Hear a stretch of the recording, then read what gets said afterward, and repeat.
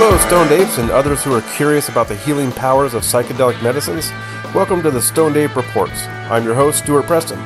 Each episode, I talk to another Stoned Ape, somebody who has experienced the transformational powers of psychedelics, or with a practitioner who works with these medicines. In this episode, I had the pleasure of speaking with Jasmin. She shared her thoughts on respect and reverence for entheogens, developing kinship with other people, feeling truth, and breaking the stigma of psychedelics in the African American community. Please enjoy this episode with Jasmin. So, Jasmin, thank you so much for joining me here on the Stoned Ape Reports. Why don't we start off by maybe you telling us what your quote Stoned Ape story is? You know, like maybe what brought you to entheogens, to psychedelics, plant medicines, whatever you prefer to call them, and how they helped you. Sure. So I am 34. And the first time I tried a psychedelic was my first year in college. I believe I was 17 when I went away to school. So I had a few friends, a gentleman two friends that I knew from high school that went to the same university as me. And we ended up, they gave me chocolate. It was heart-shaped chocolate, and it was gross. But that night, we walked into the woods. I completely trusted the people I was with. So I was with four men, young men, and myself. So I was the only girl. And we went into the woods, and there was a big, giant boulder with a painting of a mushroom on it. And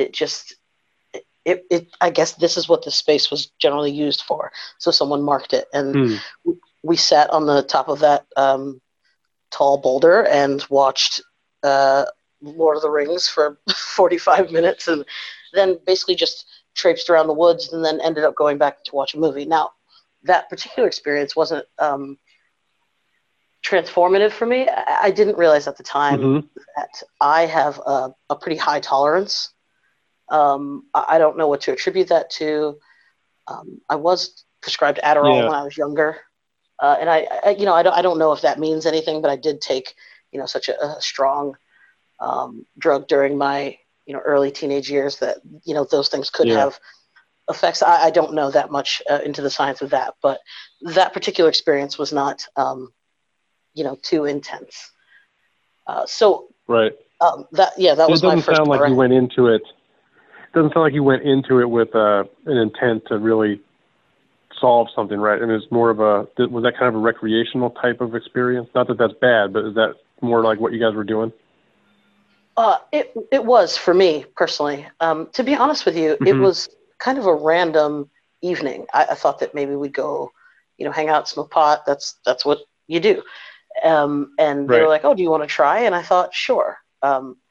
Being that I went to high school with a couple of these people previously, I remember the first time I had heard of someone I knew taking a psychedelic was one of the people that I was with. And he made it sound like such an amazing experience that I was still shy about those things. And I put it out of my mind until I was hanging out with him, a couple of years later. And so, no, the first, actually several times I took mushrooms were, I wasn't aware of the respect and reverence that one should have when going into, using an entheogen. So it was more like a playtime, if you will. Okay. Yeah. And basically yes. No, I was going to say, so what happened when you did have that kind of transformational experience? So that was actually LSD. The first time I tried LSD was 3 years later. When I was 21, I had moved out of my mother's house, and we had decorated for a Halloween party. So we actually covered our ceilings, floors, and walls in black. And wow, so I tripped for the first time in a room decorated with black lights, and so that experience kind of it propels you out of your normalcy. You're not just in your bedroom or in someone's house. You're in a different land. And so it visually it was stunning, but emotionally it was shaken, or I was shaken because I try to explain it. I have emotions, of course, as a regular person, but sometimes I lack the ability to connect. I'm good. I would see myself as better at people than with people. I'm I see. extroverted introvert to where I love Yeah. socializing, but sometimes I don't allow people to really see me or to connect in that way of friendship, of just kinship. Right. And so that was an amazing experience with the two friends that I was with, because I felt that I connected with them in such a way that I'd never really felt before. I was so emotionally involved in these people in this time that we were together, and that was that was quite the experience. And so then I ended up doing LSD several times, and one thing that it did was transform how I felt about just trusting my eyes, trusting what I see instead of what I know. I can be very clinical with the way I look at things. This is that. This is that. I believe what I see. I'm a skeptic in that. I can be a skeptic in that way. So this was more. I knew that I described it as my eyes were lying to me, but I could feel the truth. And Right. I genuinely describe the experiences more with mushrooms as saying you could write a list of 10 things that you are thinking about, 10 things that are on your mind, and somehow, on these particular psychedelics, you're able to solve a lot of your problems instantly. It's like you could say, I'm moving, and maybe you felt, things are very busy, or I don't know how I feel about it, and you take a psychedelic and you look at that sentence, I'm moving, and you really know how you feel about it. Once you think about that thing that maybe you were suppressing or you just weren't dealing with, you weren't sure how you really felt about it until you tapped into that part of yourself that psychedelics allowed me to tap into. When you tapped into that, what kind of things did you discover or did you see, as it relates to maybe the connection to other people or understanding other people or anything else? Well, my mother is a social worker, and she very much spent time teaching us to find, the good in ourselves, to make sure that you are satisfied with the person looking at you or looking at in the mirror. That is very important. That way you can be better for the world. And those lessons I always knew, and I always did them in practice. However, there were still things that I would do to people, things that I would say. My words, words can be very powerful. She would say, sticks and stones may break my bones, but words can forever hurt me. And I found that I was using my wit or ability to be funny to hurt people. And, on a particularly heavy mushroom session, I thought about something I'd said up to someone when I was in third grade. And, I was sitting there 28 years old thinking, why would I say that to someone 20 years ago? And it's always been, psychedelics has really acted as a mirror to see how I am to other people, not how I think I am, but how someone may perceive me and how powerful and cutting words can be. And so I had to make sure that I use that power for good instead of just to say, oh, your face. I don't know. I don't know what I would say. I just always had a knack for picking out something that I could tell someone was hiding. And that's not something people want brought up. But I'm so curious that I can see it all over their face. And I'd be like, so let's talk about this thing that I know you hate about yourself. And I just never thought that how that would affect other people, how other people take that in. Because I'm always ready to talk about things. Until mushrooms put it in the mirror and showed you and said, this is how it's affecting other people. Right. Which is very important for all of us to know how we are to the people around us and how we make them feel and to be aware. It's just super important. Yeah. Because a lot of people report back with mushrooms that they feel a new or a strengthened connection to other people and to nature. Do you think that was at all part of this experience for you? Mine was more, I I describe it as, well, but before I get into that, the first time that I ever really tripped on mushrooms was a little less than 8 years ago. And, I'd been trying psychedelics for about 13 years but I took Right. a heroic dose about 8 years ago. And that is when I truly had my transformative experience with mushrooms instead of LSD being what would usually make me feel so connected. So within that, I forgot where I was going. I'm sorry. Yeah, no. So this heroic dose was transformative. Do you want to share kind of a little bit about that journey and what the experience was? I mean, the point of this podcast is not to do a bunch of trip reports, but I think it's always helpful to kind of hear, somebody's experience, especially, somebody's talking about a heroic dose of mushrooms. There may have been something that occurred during that trip that ended up being pretty impactful. Right. So I don't know if that's where you were going. It was. It was talking about once I took that heroic dose, it felt as though it's almost like your brain is able to have a glimpse of what it must feel like to know how big the universe is. It's knowing that I don't know. I most likely will never know, but I had a glimpse of that weight of knowledge. And it reminded me that, again, we are just monkeys with clothes on, and that we're, being on Earth, it is a much smaller thing than we think. The borders that we've made, the amount of people that are on Earth is such a small number in comparison to how big things really are. The third smallest planet next to a star that is so insignificant in the universe, we are right next to each other. We are on top of each other. And, the things that we have done to make arbitrary lines and to separate ourselves, it seemed very foolish to me. And it made regular life so absurd. I always describe driving my car the next day as feeling very silly that I'm operating this giant machine with my fingers. And that connection is what I realized that is what I needed to remind myself of, that I am just a silly, kind of insignificant thing. And for some people that would depress them, but for me that makes me feel great because I have an effect on my immediate surroundings, which is what I have to live in. So that those are the things I should be concerned about, the people right next to me.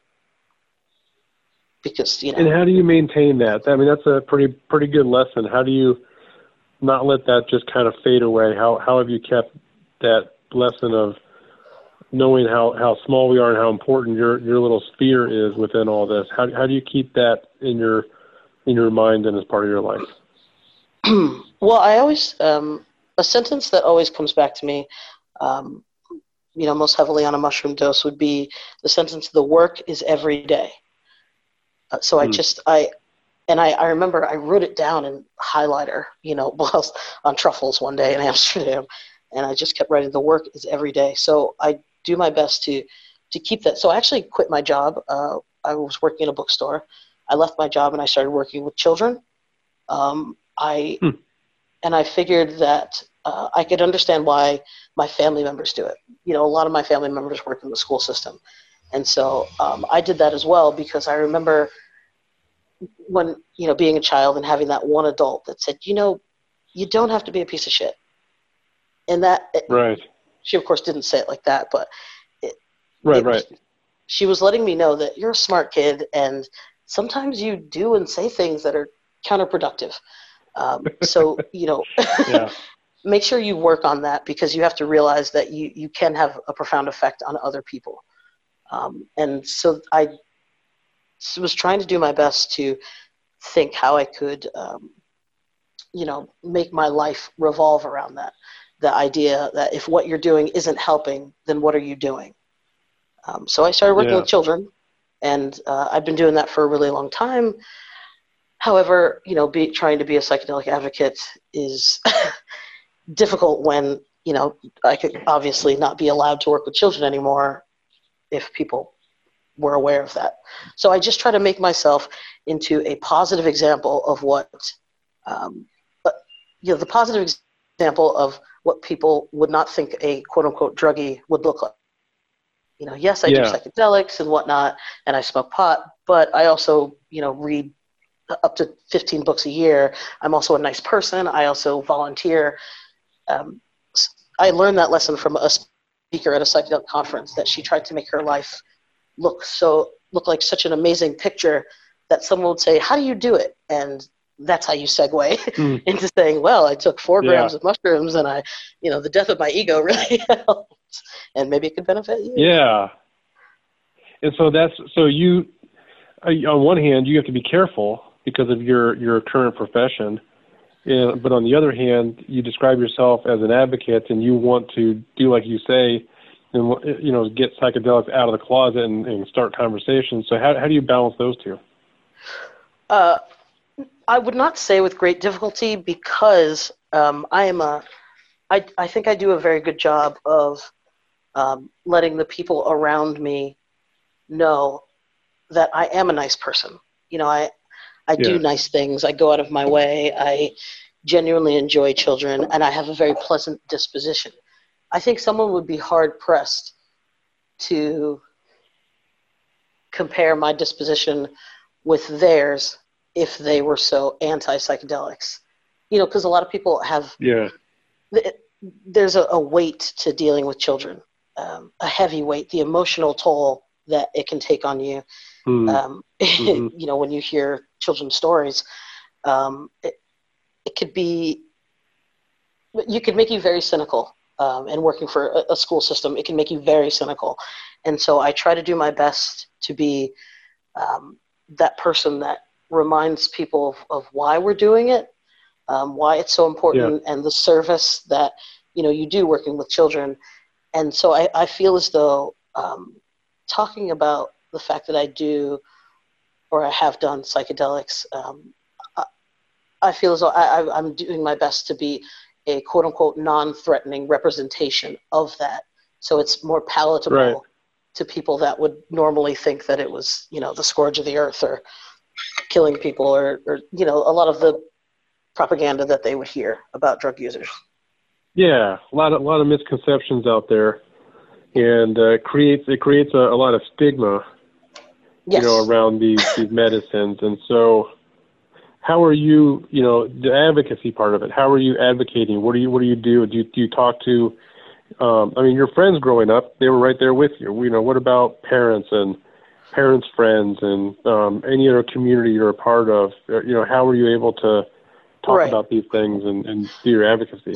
That's actually difficult. And even in my 30s, I'm the youngest of 3. My family works in the school system, but I have a family member that was incarcerated for marijuana, for cannabis, actually. And that was a big catalyst for me. And it also, the stigma is that if you're black, as I am, if you're a black American, we don't use psychedelics. That is something for white hippies. That's not, what I'm saying? Like, we don't do that. So why is that? Why? I understand why the white hippies do it. What is it about the black community that says no to psychedelics? Well, I'm just curious because I'll go to all these conferences. Not all of them, but I've been to a couple big conferences on plant medicine, psychedelics. I look around the room, and it's not like I'm doing some kind of a survey, but I'm like, there's not a lot of people of color sitting in this room. Oh, no. And I always wonder why that is. I'm actually, in school right now, and I'm most likely going to write my thesis about something like this because I've noticed it as well. I've been going to conferences since 2012. I did notice that I am most times the only black person, not necessarily a person of color, because you will get an abundance of Latinos or maybe some indigenous people will also come because of the relationship that their community, may have with psychedelics versus my general community.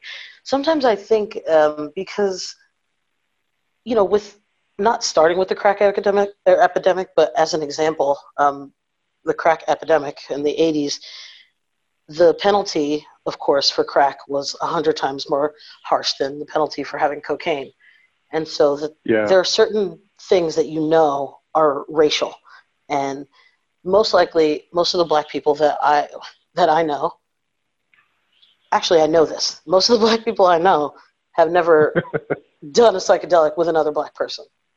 I don't even know any other black female psychonauts out there. I do know of some that exist via the internet. And of course, Monica Williams up at UConn, my alma mater, was trying to do some amazing work, but of course, things get shut down.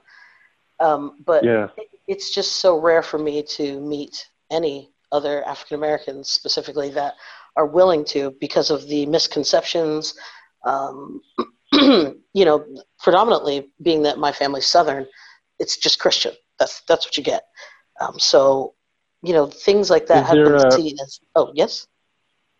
Is there a that deep-rooted Christianness with the African Americans? Is there a view of psychedelics as being against Christianity, of the devil, or something where maybe it's built into the religion that they look at this and say that's not something we should be touching because of religion? Because on the other hand, I understand as an African American, you don't ever want to be carrying something illegal around because you're going to get severely punished for that. Yeah. So and the mandatory practical minimums sense. Are crazy. Yeah, it definitely is practical. Yeah, and I can see the fear coming out of the whole crack versus cocaine. I can see that reverberating. But if you look at the other side, at the religion, because a friend of mine who's an African American, she's not a psychonaut at all, has never done any of this. And I asked her, I said, why don't I see any black people at these events? And she said the religion. She's not real religious, but she mentioned the religion also. So I wonder, what your thoughts are on that. Now that you said you're from the South and have grown up with that. What are your thoughts on that? Actually, my parents are from the South, so I'm first generation North. But I'm from the Northeast, from a predominantly white place. Right. So the scrutiny was almost, it was more cultural than religious, in terms of, not seeing any other African Americans talk about psychedelics or partake, but even when it comes to media, movies, I've been doing content analysis, trying to ascertain whether the race of how psychedelic users are portrayed, whether that has any effect on the attitudes of black people in America. And I'm finding it's very difficult to find any media that has had African Americans in that space, even being the hippie, even being the guy with the long hair and the yoga, no, it's still never a black dude. It's just not something that goes on. So sometimes, a lot of people, you do what you see as well. And it's just not seen as much, except from the movie Hair. The movie Hair does have black people that Alex. But besides that, it's not something that's seen as a thing black people do. That's interesting. And it's also, it's just looked at as a quote unquote white drug. The same way that it sure is. I mean, it factually is a white drug.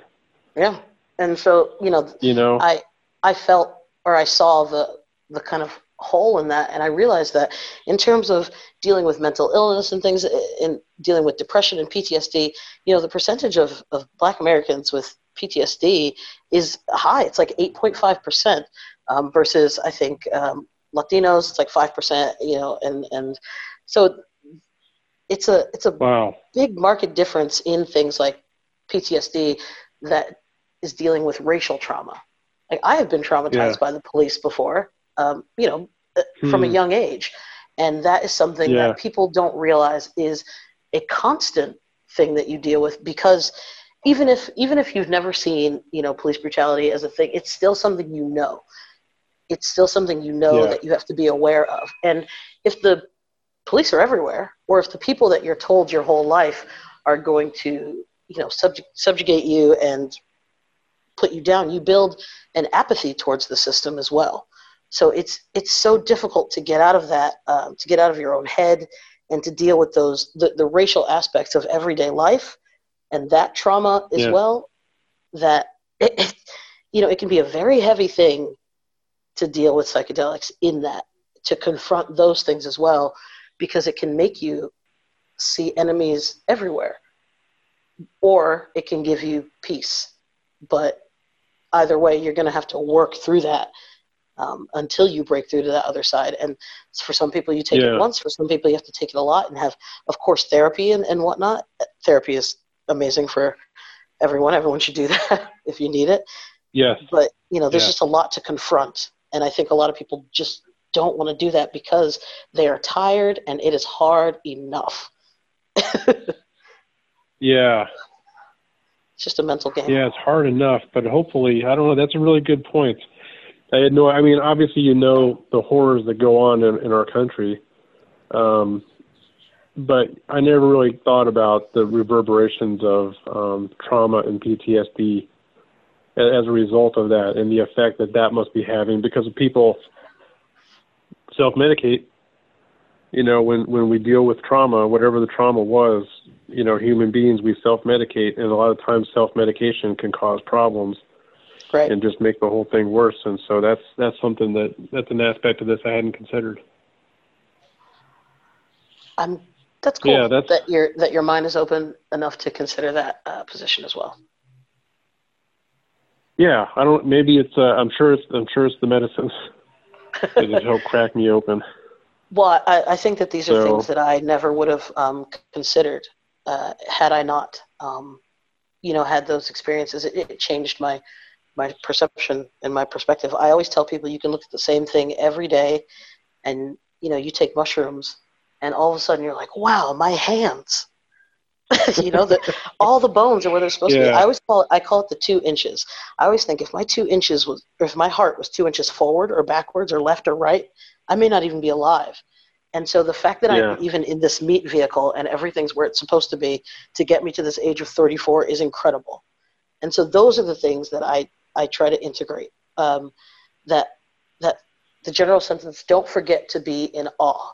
Because if you let those things that traumatize you, re-traumatize you daily, that's very heavy. So the way that you can work through that, especially through these entheogens and medicines and therapy, is to realize that life is also beautiful. As painful as it is, the lights are still on. You're still there. You're still out here in a world. You still have fingers and toes, and even if you don't, you still have things to appreciate. And those are the things that I do my best to hold on to, or else things can, of course, get dark for anyone. Yeah. Yeah, and then our connections to these other beautiful souls, these other beautiful people out there. Right. Doing the same thing. And it's so important, amazing. We're such a social creature that it's very important to do our best to connect with other people. That's something I definitely still need to work on. But I try to do my best. You got more opportunities. Right, and just make people aware that they are amazing as well. I think that we can be so focused on work and punching numbers and doing what we have to do that don't forget, you were a championship wrestler in high school, or you know what I mean? Like, you have had things that you are good at, and to not let all of these other things bog you down, to enjoy things, to, again, be in awe. It's super important. And I think through LSD and mushrooms, those are the things that they fundamentally taught me that I try to impart onto other people. And I'm not saying that everyone needs to do psychedelics. My girlfriend is a very connected person, and she's very sensitive to things. And what's interesting is that on mushrooms, I recognize her need not to do them. It almost puts me on a similar plane, because I can understand living in a world as an emotive person that is sensitive to those things. And that is important for me to connect to even the person that I love. So it has opened a lot of doors. Wonderful. Wonderful. Yeah, I love that. So it's don't forget to be in awe. Yes, is that what it say is? it all the time. And the work is I every day. love it. Yeah, I love that. That's awesome, Jasmin. So what else? Do you have anything else you want to share with us? No, I mean, honestly, I don't know what I'm trying to do. I listened to a speech by Graham Hancock one day that really changed my life, and also dealing with a family member in the criminal justice system, and what a heavy blanket that is over you. And it made me realize that that we are traumatizing people for no reason. And so if there's anything that I can do as an advocate, as someone that's getting this degree, because I feel like the more paperwork you get, the more people will listen to you.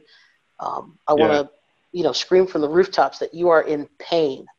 A lot of us are in pain, and there are other reasons why, and there are things that are so good in our lives that we have to stick to, or to hold on to. So I'm doing my best to study so that I can be a vocal advocate and hopefully legalize these medicines in conjunction with, therapy, and really just get people out of the muck to realize how amazing they are.